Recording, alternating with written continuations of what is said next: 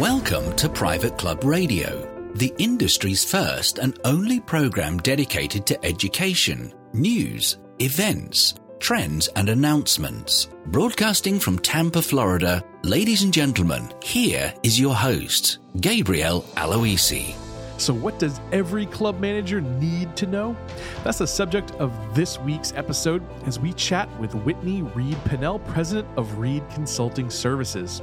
During our conversation, Whitney will take you through each facet of the business and explain some of the core competencies that managers should have, from the first steps to becoming a leader right through how to evaluate and grow as a leader. Whitney also has a passion for food and beverage, and she'll offer her best advice on running that side of the business. And today is the second installment of The Inbox presented by Club Essential, where Rick Coffey will join me to answer your questions right here on the show. It's going to be an action-packed hour or so today, so stay tuned for that stuff. Now, thanks to your help spreading the word, this show is starting to grow in popularity. And as this show grows, I'm continually trying to make improvements to the show experience so you can get more out of the time we spend together. And to that end, I want to announce a really cool feature that I think you're going to love. We've made some updates to our website so that now you can search the guest database we're collecting each week and sort interviews by subject matter. If you're interested in listening to shows about club management, you can find all of those in one place just by hitting a topic button now. And the same thing for food and beverage, or for membership and marketing, or for any subject that you're interested. Just hit the topic button and we'll sort the episodes for you. So now you can actually binge this show Netflix style on the topic and the subject matter that you want to hear. We're really excited to bring that new feature to you. Check it out on privateclubradio.com. And now it's time to open up the inbox, presented by Club Essential. Well, it's episode number 2 of Private Club Radio's segment called The Inbox, presented by Club Essential. And once again, I am joined by the man, the mystery, Rick Coffey of Club Essential. Rick, welcome. What's been going on in your world? Very good. I'm so pleased with the response from the first episode. Done some traveling recently. Went to Cape Cod in the Long Island. Just been good. How about you? Oh, yeah. I was actually as well in Cape Cod, and I went out to Nantucket. I was at the Westmore Club. We were going to do something kind of special, have a profile piece on that club, something new for Private Club Radio. So it's going to be something different and something a little more fun for people. What do you think about this week's questions, Rick? Yeah, you just posted them for me to see. This is incredible. Kudos to everybody out there for these. I'm excited to answer these. Yeah, we got some good ones. So let's get right to it. Question number 1.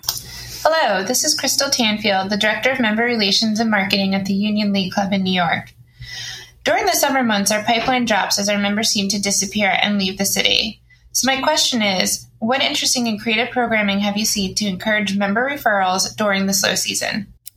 Very good question there by Crystal, and I agree. When I was in Chicago, that's obviously a seasonal club as well, so I understand this question. First thing, you just need to know who's actually in town and not. If you're just guessing, guessing's never good. So what I tried to do is actually find out which of our members were actually staying in town. And I think you'll probably notice at most clubs around the country, you're going to find that the younger members are going to be the ones sticking around during the off season. And so for me, I would then start to tailor the events towards that demographic. Oftentimes our clubs would then start to do more child activities. We would ramp up the babysitting, try to do date nights there. And we would get a lot of times those younger people, if they're able to do a date night, they're going to bring out their friends as well, which is great because that's the younger demographic that most of us are looking for at the club. So that's what we would do. But then secondarily, just in terms of being able to get member referrals, I always try to be very visible to my members so that they knew, either if it's in season, off season, if they had somebody interested in the club, that they knew how to get in touch with me and that they knew that they could trust me with that referral. So a couple things: know who's in town, start to, format your programming towards that. And then, just make sure your members know who you are as a sales professional so that they can get you that referral easy. My best advice is to give you a couple referrals of some people that have actually been on this show. The first being Dan Schmitz of KE Camps. He actually comes into your club and runs a full service camp that is done for you. So he might have a culinary camp for kids. He might be a tennis camp, whatever the case may be that fits with your membership. So that's KE Camps. The second idea I have for you is his name is Nick Weir, and his company is called Little Owl Entertainment out of Nashville.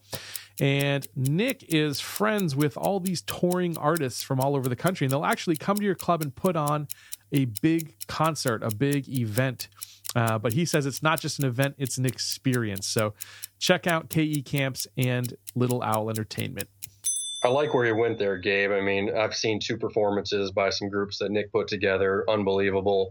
I think that would wow your membership any time of the year. So really well done there. Question number 2. Trial memberships made their way around the club industry around 2008 with the crash, Gabe. And they're still around today. They're heavily used, maybe more often than not. What is your take on a club utilizing a trial membership? Well, I really feel it's a double-edged sword, right? So on one hand, you have people that maybe are sitting on the fence, and this is kind of what gets them over. And then you've got the people that are just looking for a cheap thrill. Maybe I see these so often as a summer membership. So you have a trial summer membership, and they just want to use your pool for the summer, and it's a cheap way to get involved. And fall comes and the season comes and they're gone. So I really feel that the cons outweigh the pros on this one. I think that your time would probably be better served and your energy would be better served actually trying to build the brand value for your club. And what I mean by that is to make your club look more attractive to your target audience so that they are dying to open up their wallets. Rather than trying to attract those cheap members that may or may not convert, spend that time and that energy looking for the perfect member out there for you that's really going to gel with your membership, and I think you'll be a lot better off. Right. I'm going to agree with you there. I would say overall, I've never been a fan of the trial membership just because oftentimes when a person doesn't have any skin in the game per se, not paying an initiation fee, there's not much there to keep them when you start to ask for the initiation fee and such. I will say, though, if a club has tried, many other things, a trial membership, as long as it's done well. And what I mean by that is you said, a club can't just offer a summer membership. That's just not going to be right. So what I've seen more is clubs doing a longer term trial of maybe a full year so that the person's going through an in-season and an off-season, and then they may have the time for them to join come the next spring, say in the north, so that person has an enticement to join because the season's there right in front of them. So, again, I agree with you, not the best thing, but, if they haven't tried everything, it might be worth a shot. You're the guru, Rick, so I think that's a great answer. Question number 3. Well, our next question comes from Leah Bathgate, founder of the Alberta Golf Tour in Canada. Can you give me examples of social media strategy and how each club's membership base may dictate what it is? For example, where is the line drawn on posting to public forums such as Facebook and Twitter for potential members to see what it's like to be a member at the club? And then where does member privacy come into play? Excellent question, Leah. Thank you for that. So at my clubs, it was tough. The strategy was generally dictated by the membership committee. So I would listen to their concerns, and generally the members are going to have concerns about privacy and such. So I would try to step in and talk, more on a membership and sales professional level. Try to let them know that it wasn't as scary of a thought as possible, and the social media is reaching so many people, especially in that younger demographic that we want. Biggest thing for me is nothing to ever be posted that could be seen as a sales pitch. I think that's my biggest thing as a strategy base. What I always try to do, and I think the best people around the country do, is just sort of raise the shades to their club, let people see what's going on. And so you often see image-heavy photos on Facebook, Instagram, showing events at the club, people having fun. Those are the kind of things that I really like with social media at a club. Just give people a sense of what's going on there. Let them naturally get excited about it and make sure that they have a way to reach out to you to find out more about the club, whether that's going to the website or if they can get in touch with you through a hashtag, something like that. And then finally, member privacy. Generally, that's written into the bylaws of a club saying that if you're going to join the club, we have the right to use your name and likeness. My biggest thing is if we had some young kids on a photo that I wanted to use, I did reach out to the parents and get their permission beforehand. What's your take? Well, I think you're spot on there in terms of privacy. So I'm going to get more into the actual content and the social media strategy. So for me, user-generated content is really the holy grail. The main focus of a club's social media channel should be to stimulate that conversation and to get members talking. So it's 10 times more powerful for someone else to tell your story for you, for your members to tell your story for you, rather than you trying to sell an experience. So your role as this social media channel manager should be one of a facilitator. How do you actually do that in practice? Don't make so many statements. Don't show me exactly what you're doing, but ask questions instead. Ask members to share their favorite story or a memory that they have at the club, and let the members actually generate that content and get those conversations going. If you can start doing that, if you can start facilitating those conversations, you're going to be well on your way to having a really active and powerful social media experience. Yeah, I think you just laid a gold nugget there, Gabe, with it, not making too many statements. Let the conversation organically grow. That's well done. Question number 4. All right. So our next question, Rick, is how many times should you follow up with a lead before you consider it a dead end? Right in my wheelhouse, Gabe. Thank you for that question. So a couple things here on this. I think, too many people give up very, very quickly on this. And I think that's one of the biggest faults with newer salespeople is they get 1 or 2 no's and that person is forgotten about. For me, I would certainly try to get at least 4 to 5 no's before anything. But the biggest thing that I talk to my salespeople that I consult with about is try to find the true objection. People will give you all sorts of reasons why they can't, but generally there's one big thing that's truly keeping them away. And for a private club, it's oftentimes financial. So our goal as salespeople here is to build value, continuously build value by the services, the amenities that we have at the club, and letting them know the benefits of that. And if we can add that value and rise that up, oftentimes that will then take over and erase that true objection of I just can't afford the club. So yes, certainly you got to continue on with this. You got to make your communications relevant to that person. But I would say too many people give up way too early, and search for that true objection and then do all you can to overcome that. Sage advice, Rick. I came across a pretty interesting stat a few weeks back that said 80% of sales are made on the 5th to 12th contact, and that really struck me by surprise. And what it went on to say was that only 10% of salespeople actually follow up more than 3 times. So my rule is I keep following up, but I'm not always sending them sales messages, right? I want to keep delivering them value. If I can continue to deliver them value and stay at the top of their mind, they're not going to begrudge my emails. So what kind of value do I provide? I give them tips and tricks. I send them industry reports, or I give them useful tools that they can use. If I'm giving somebody value and I keep giving and giving and giving, it's a lot different of a conversation than just trying to get a sale. So if you're doing it that way, I feel like the number can really be infinite. Yeah, that's really well done. And every time that you're giving somebody something, you're actually building some capital there in their mind. I mean, if you're sending them content that they're reading and taking in, sometime down the road, they're going to say, hey, this guy's been on me a long time. Maybe we should go look at this club. So I like that. You're on your game today. I've made sales like years later after my first contact. That's just how it works. Yep. Good feeling when that happens. Question number 5. I got another good question here. How narrowly should you define your target membership prospect? Well, I'm a big believer in getting very narrowly targeted. So at a maximum, I would choose, I would go age range, right? So maximum, I would say 10 years. And I hear membership directors often say, well, my target member is anywhere from 35 to 65. And that, to me, is just too big of a range. I mean, there is a perfect member out there for you that will really gel with the club. And so the more narrow you can get, the better. So again, an age range of about 10 years. If we're talking income range, I'd keep that pretty narrow as well. Here's an example, clubs that maybe their average member makes 500,000. Maybe you want to go as low as 250 or 300,000 and as high as 750,000. But I wouldn't say just anyone that makes over 250,000, because again, that's just too broad of a description. And the more narrow of a target that we can go after, we'll still attract some of those outliers. but we're going to get much more of the people that we're actually looking for. Of course, they need to have a golf interest or a tennis interest or something that your club is known for. So I'm a big believer in getting very narrow.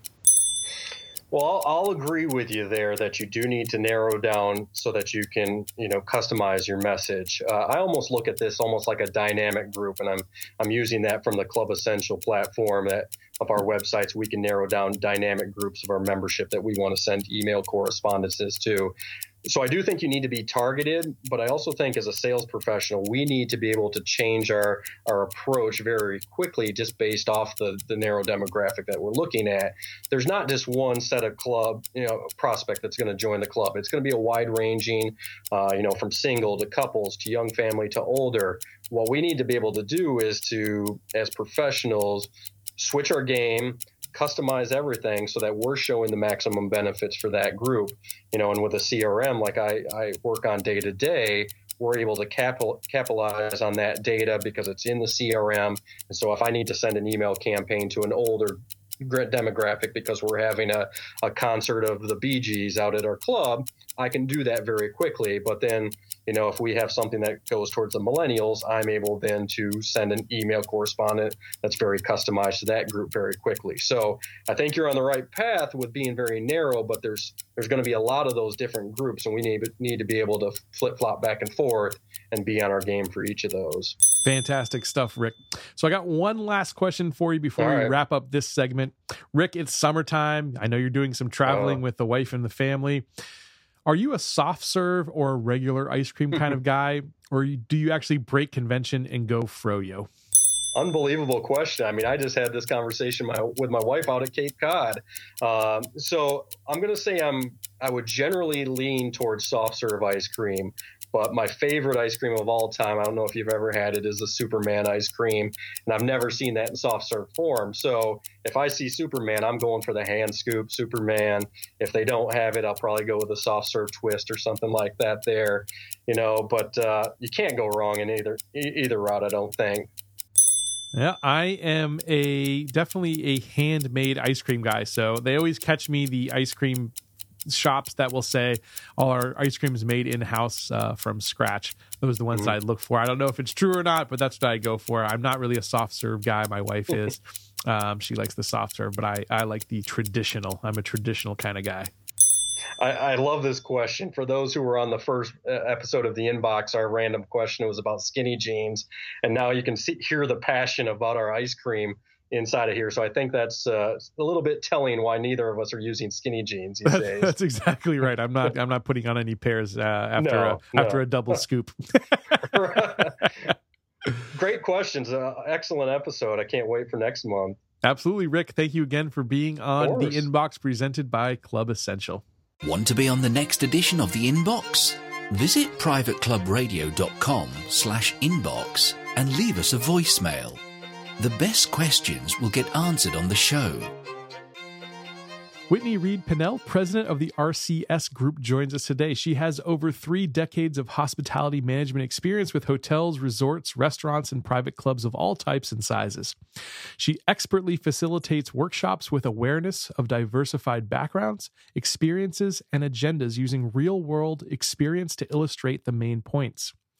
Whitney's unique club operations, renovations, tournament coordination, and strategic planning experience provide her a current perspective of the club industry through real-world solutions. We're really happy to have her on the show today. Whitney, welcome to Private Club Radio. Thank you very much. I'm happy to be here. Well, I want to talk to you about some of the core competencies and skill sets that every general manager really should know. And I was hoping you could kind of take us through those today, if that works for you. Sure.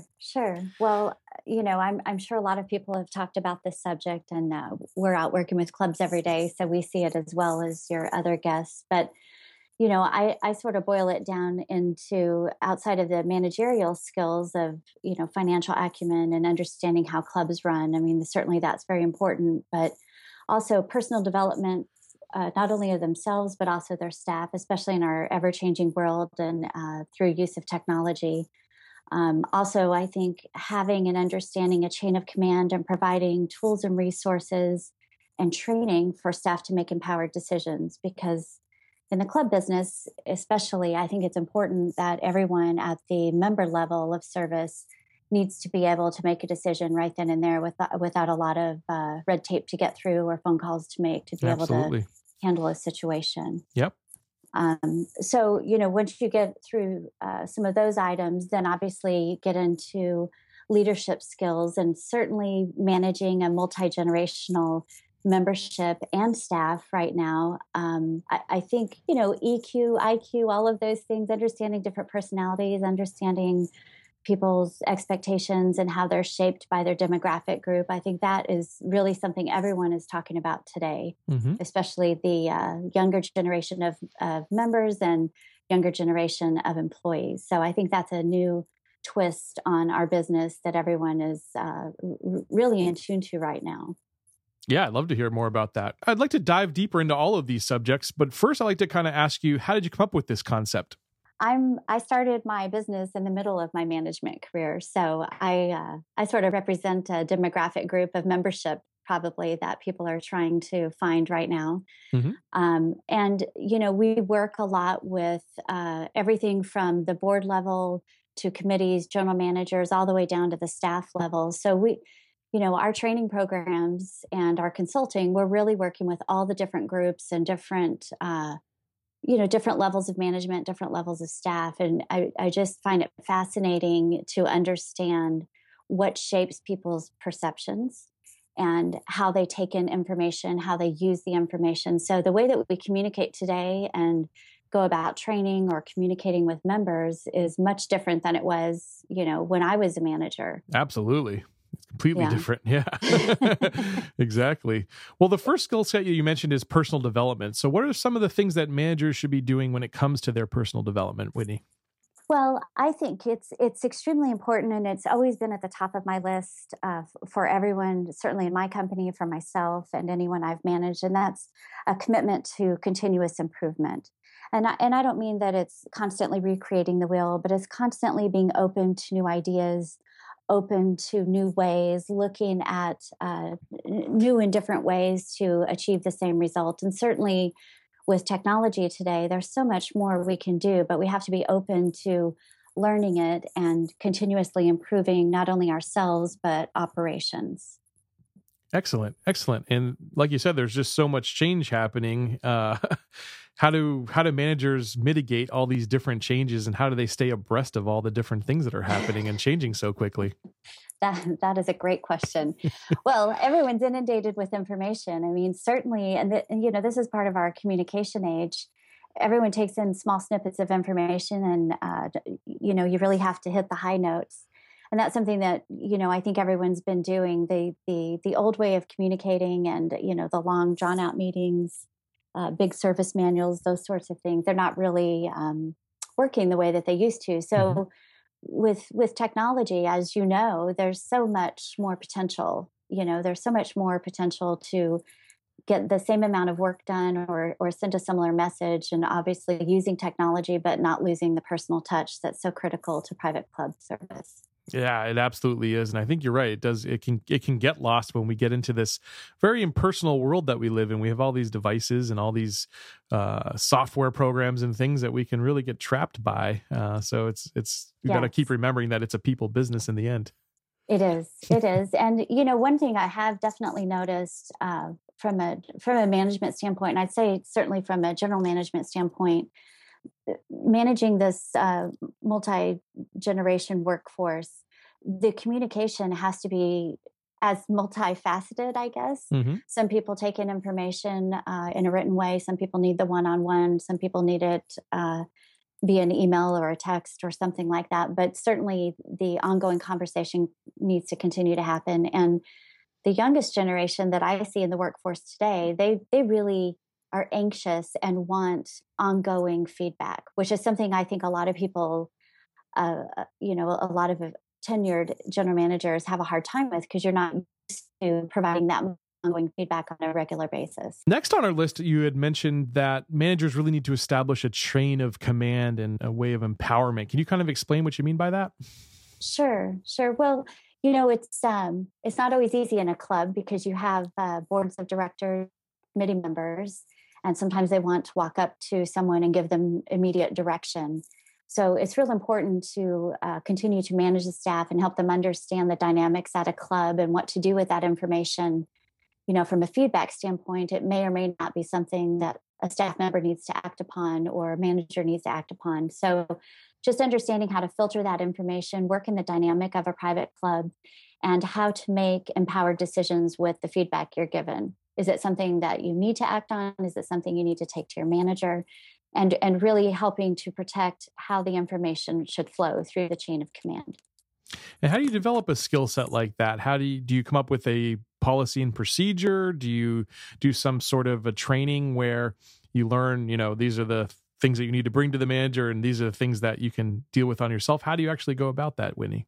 I think there has to be training around the understanding of the chain of command and who does what. And, when we work with general managers and boards in a workshop, a strategic planning workshop, we're very clear. We have a chart that says, who handles what. So there's no misunderstanding and blurring of lines of who's giving direction to the staff or the mid-level management on a daily basis. So just establishing expectations from that point. And then, yes, I think that continuing that training downward, and it's really an everyday practice in clubs, as you know, because once someone gets some feedback, they may take action. Maybe it was the right thing. Maybe it was the wrong thing. Maybe it could be improved. Mm-hmm. But you have to continue to have those conversations so everyone can learn. But, for me, I think just the understanding the dynamic of a club is really important. And it's something that's really shaped all of our training programs because we constantly talk about member equity clubs and how a member is continuing to make an ongoing investment every day, every month at the club. And because of that, they're a customer and a member in front of you at any given point. An owner and a member at any given time. So each of those perspectives can come into play with a conversation or their feedback and trying to understand that and know what to do with that information. So I think it's really more of a conversation and ongoing training, understanding your customer, and not just that they're a member and, a higher level of service, all of that, but really helping to understand they view themselves and they are a part owner of a club. And even if they're not a part owner, even if it's a real estate developer or a private owner club, they're still making an investment into the club through their dues or fees or assessments, anything like that. And that changes their perspective. Yeah, it's a delicate dance for sure. So your boss is also the customer. It's a strange dynamic that's unique to private clubs. There are not a lot of businesses like that. I'm hard pressed to find one, but yeah, I can't think of any other examples at least. Yeah. So you have some steps to actually becoming a leader. There's some first steps. Can you tell folks a little bit about those steps? Sure. I love reading books about successful leaders, successful managers, sports legends, everyone. And, there's a few common items that I think all of those people, common characteristics they all have. And the very first one, I think, is being able to contain your own emotions around anything that's happening, not to lash out, not to overreact, but to contain your emotions, be able to take in information, assess the information, have a little bit of empathy for other people and have some compassion with the situation. It's a little bit different between a manager and a leader. You have to be a little bit more in tune to other people, try to see things from their point of view.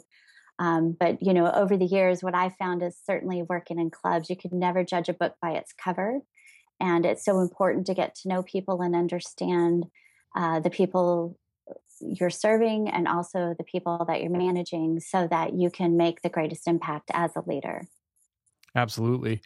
And what else, apart from sort of those things, would you say that would be some really good characteristics and some good traits that these leaders need to learn? Well, certainly from a management standpoint, understanding financials. I came from hotels and resorts and public restaurants, and those businesses were really taught to use our financials and understand how they work and what roadmap it paints for you.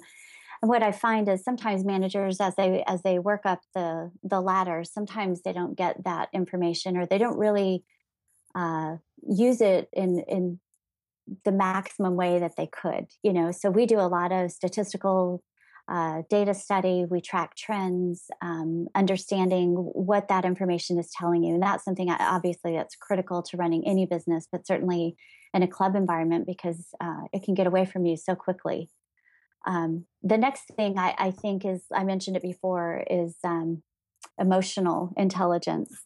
Not only being smart about your work, but also being smart about people. And we are in the people business. And I find that this is probably the most challenging aspect of what we do. Mm-hmm. And a lot of questions about it, So I think trying to understand where someone's coming from, you need to understand and try to walk in their shoes a little bit and understand their perspective, how they're feeling, and tap into that. And that's not something that's always comfortable for people, is understanding the feelings and try to manage those emotions while also influencing them to get done what needs to be done. And then I'd say the last thing, and it's the number one on my top 10 training list, and that is to hire right.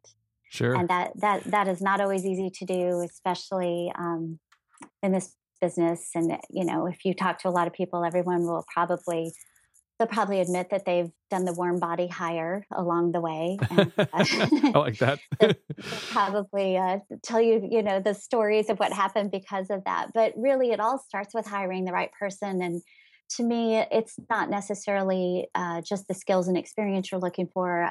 To me, it's really the personality and character traits that you need to fill out your team, and that will work with your team, work with your members. And, certainly in our business, I have always looked for adaptability, work ethic, a great attitude, and someone who's naturally hospitable. If someone can come to me with those skills, with those characteristics, I could teach them just about anything, but I can't teach them how to be hospitable or how to be friendly or have a good work ethic, Absolutely. Those are intangibles.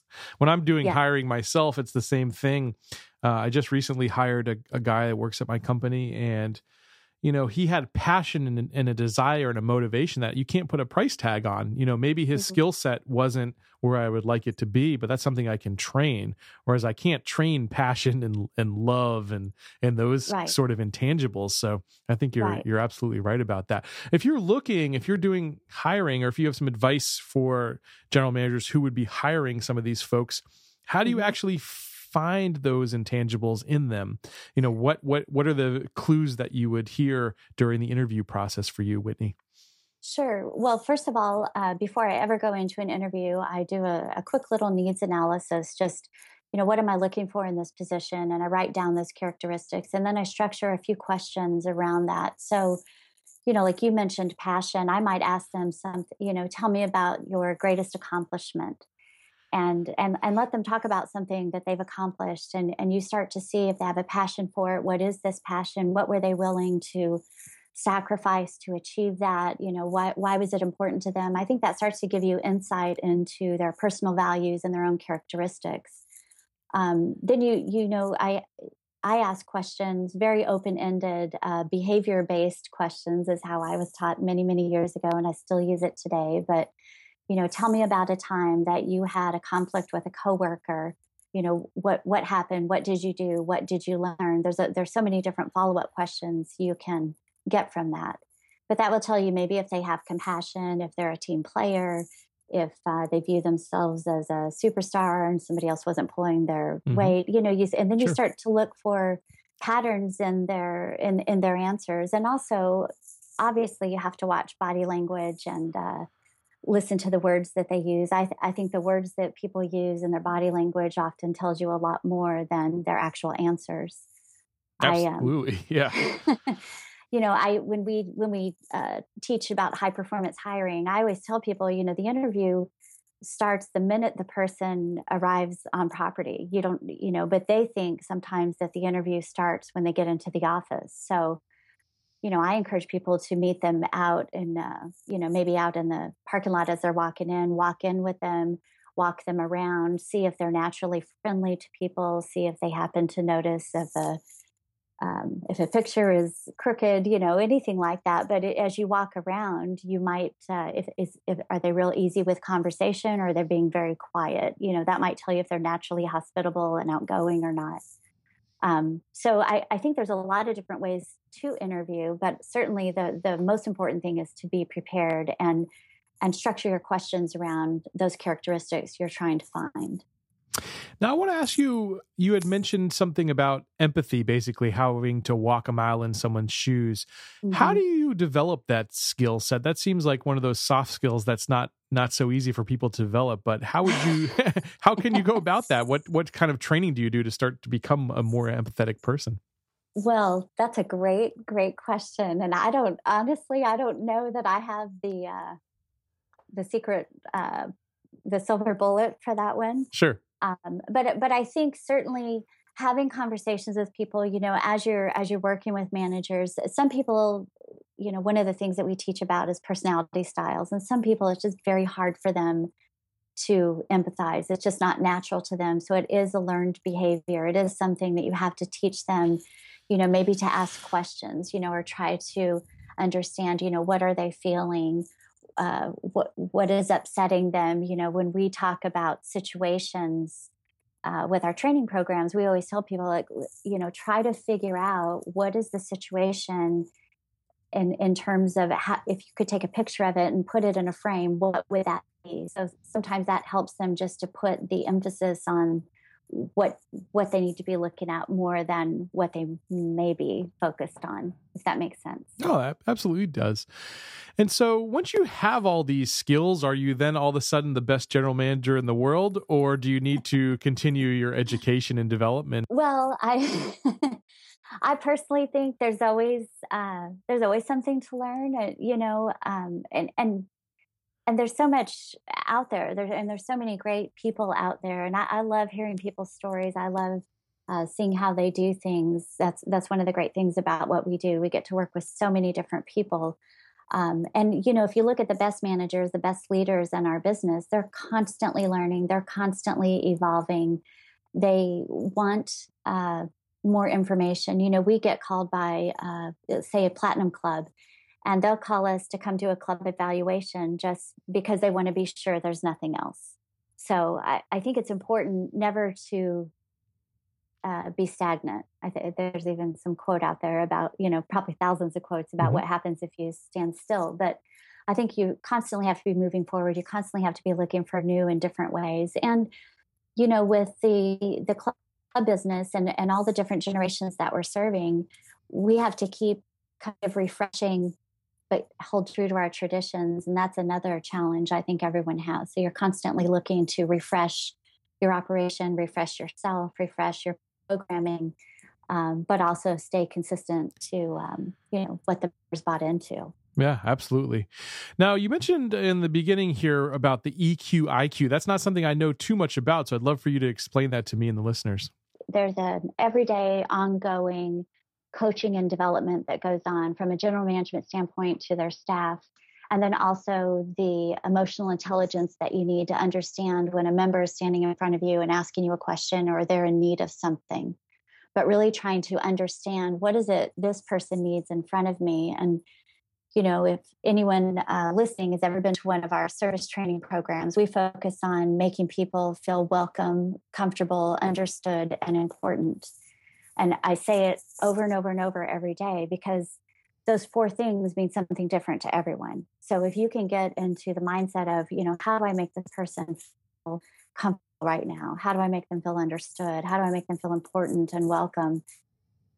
Then you start to hone in on those emotional skills that really help you with managing and serving people. Beautiful. I love that. Now, you have a concept that you call service-based leadership. Can you explain that to us? Sure. I just put something out the other day. It was a great quote, and it said, if you're not willing to serve, you're not ready to be a leader. For me, I believe that obviously service-based leadership means that you are serving your employees, you're serving your staff. And while doing that, you're helping to train and develop them. You're helping to coach them every day. You're constantly evaluating and helping people grow. When we're in management, and if you haven't really looked into leadership skills, in management, we're taught to look for ways to fix things, manage things. And it's very hard to just be a manager in this business. You have to really be a leader, and you have to focus on your people, because there's so many employees that actually have more time with the members and your customers than you do as a general manager. So giving them the resources, the tools and resources that they need to continuously improve themselves and serve the members, I think is critical. One of the things that we talk about a lot with managers is the concept of coaching. And I call it coaching because sometimes having difficult conversations with employees or mid-level managers is difficult because it's uncomfortable. But when you start thinking about yourself as a coach who's there to help develop someone's skills and really focus on their strengths and put the best team together, you start viewing your role a little bit differently. And I always tell people, when you have those difficult conversations, you actually are showing them that you care about them. Mm-hmm. And you need to let them know that you care about them. And that's why you're having this difficult conversation. So, to me, service-based leadership is a constant commitment to developing the people that work with you and helping them to be the very best they can be by serving their needs. Right. And how do you go about evaluating those staff members? What recommendations do you have for evaluations and seeing if people are improving or staying stagnant in their careers? Sure. Well, there's so many tools out there for ongoing evaluations. I'm a fan of, just ongoing evaluations. Certainly an annual review is good to have, but I see a lot of managers sometimes when they do their annual review, it's a big surprise to the person on the receiving end. And I don't think that's really fair. I think that walking into a review process or an annual appraisal, the employee, the manager, the employee, whomever's on the other side, should know what's coming because you've been having these conversations. I personally am a fan of setting up goals every year. I was trained that way with hotel groups, that you set goals every year and you break that down into, your annual goals into quarterly goals and quarterly goals into monthly goals. And then you break those out, and I think certainly for employees or mid-level managers or any manager looking to move up the ladder, that's a great way for them to evaluate their progress. If you don't have those goals, if you don't have a target, you really don't know where you're trying to go. So right. I think creating sort of a step-by-step action plan for, what are the skills or experiences I need, and creating when you're going to achieve that gives you your greatest success of doing it. I like that idea. So rather than relying on your general manager to tell you what goals and how to reach them, you actually come up with them yourself and do some self-evaluation there. I like that concept. Thank you. Yes, yeah. Sure. Yeah. Well, I personally, I'm a big believer in personal responsibility. Mm-hmm. And, I feel like if there's something that you want or there's something you want changed, rather than wait for someone to do it or point out problems, I used to always tell people, if you have a problem, come to me with a solution also. Right. And I think that helps to develop people as well, because if you're constantly giving them the answers or just feeding them the information, they never learn to do it for themselves. And this is a business where you really have to be able to think your way through just about anything. But I always tell people that you should seek out information, you should own it, you should take responsibility for your career path and development, and ask your manager for help, but don't expect them to put it together for you. Excellent advice. So the last skill set on your list here is learning how to manage the 19th hole. Of course, food and beverage being a huge component of our private clubs. What is some of your best advice on that? Sure. Well, I put food and beverage in here for club management because it's, lucky for me, because we do a lot of food and beverage consulting and training. Lucky for us, not a lot of people either like it or understand it. Mm-hmm. But I think certainly in managing a club, everything at the club has some sort of component of food and beverage, and every member eats or drinks. Not everyone plays golf or plays tennis or works out or goes to the pool, but almost everyone experiences food and beverage at the club at some time. And you need them to, because that's really the social hub of the club. That's where a lot of the social engagement comes from. But managing it, if you don't understand how to manage it, and it's not just the management of the numbers, but it's also managing of the staff and helping them to make good decisions, because there's a lot of gray area in food and beverage, and really all of club management. There's a lot of gray. You can't say that you open at 7 a.m. and if someone comes in at 6:45 and wants some coffee, you have to know that, we need to get them some coffee and make them feel welcome, comfortable, understood, important. Absolutely. But I have food and beverage there because I, over the years, like I said, I've built a business around it. But it's not easy. It's not easy to manage it. And no two clubs are the same. Every club food and beverage operation is different. And the way I always describe it to people is everyone has the same puzzle pieces for food and beverage. There's only so many things that you can do or should do within food and beverage management, but how you put those puzzle pieces together is different at every club based on your operating model, your membership, your location, your vendors, your debt structure. There's so many different factors that go into putting your operating model together. So, I always recommend to managers, you move from one club to the next. You can't take the exact same way that you did it from one to the next. You have to adjust and change for each club environment. What are some of the trends that you're seeing in the food and beverage department right now in terms of, I know we've had some folks on the show talk about casual dining being a big trend. Are there anything else out there that you're seeing? That's a huge trend. Yeah. And I think a lot of people are building more bar space, actually. I see that quite a bit. Traditional clubs are fairly notorious for having small bars and maybe multiple small bars in different locations. So along with the casual dining, I'm seeing a lot more social bars, a U-shaped bar, or a square bar, but something to really bring people in, bring them together. Oh, nice. Also, I think there's, big change in menus. Everyone's seeing it, but certainly this new target market of members, this, I'd say 30 to 45-year-old age group that everyone's trying to target for membership, they want the food and beverage to be more like the restaurant down the street and maybe less like what we would consider traditional club fare.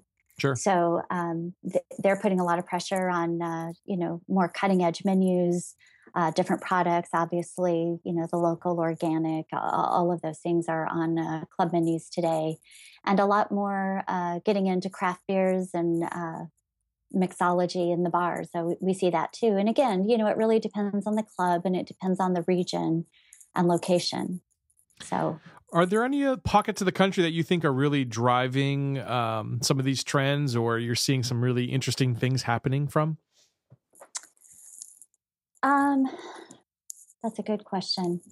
I probably see it more on the West Coast and possibly coastal areas, I'd say. Okay. Really, if I had to think about it, I'd say kind of coastal areas. But we're working with a club right now in California, and they have several new food and beverage concepts coming online. They're going to use the beacon system. When a member gets within a certain radius of the club, they'll get push notifications if they've signed up for it.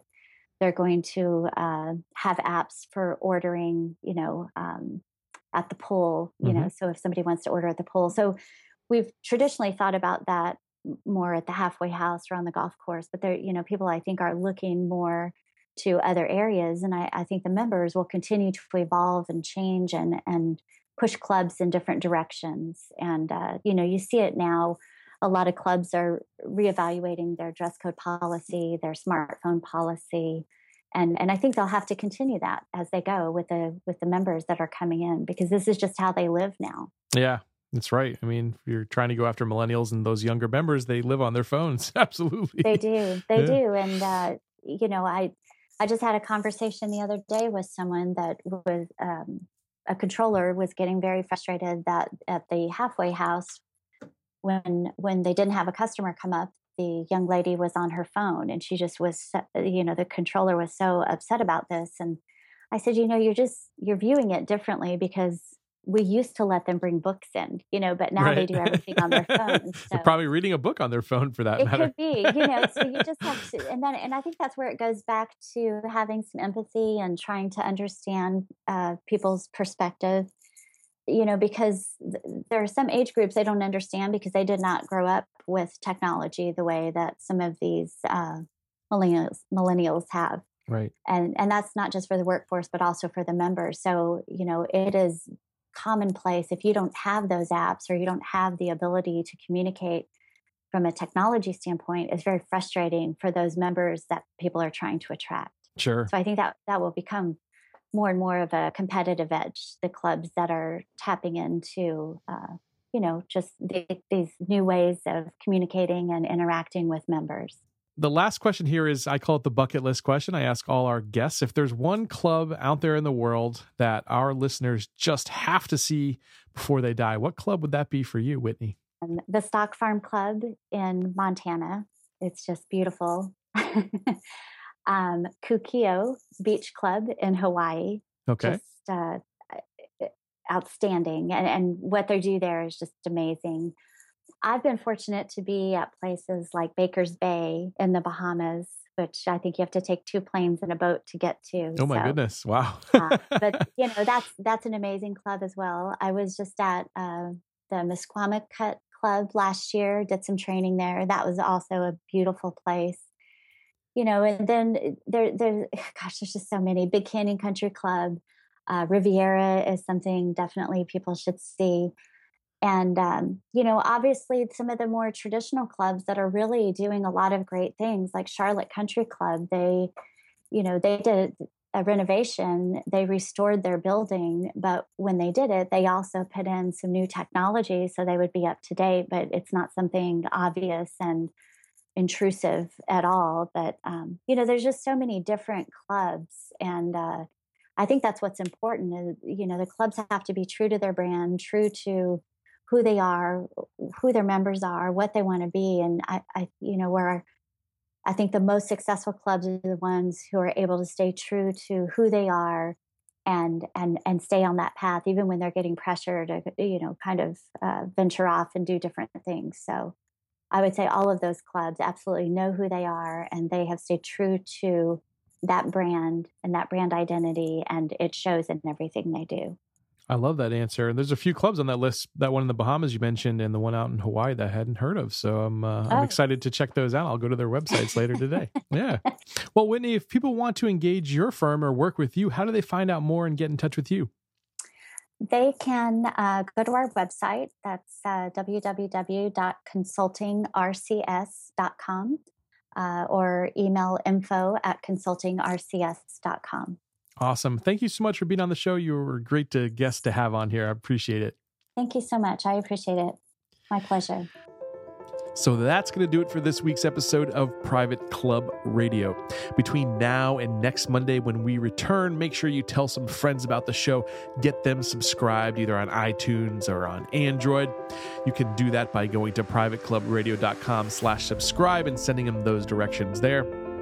I hope you'll also leave us a voicemail with your questions so that Rick Coffey and myself can answer it right here on the show on the inbox presented by Club Essential. You can leave that voicemail right on your computer by going to privateclubradio.com/inbox.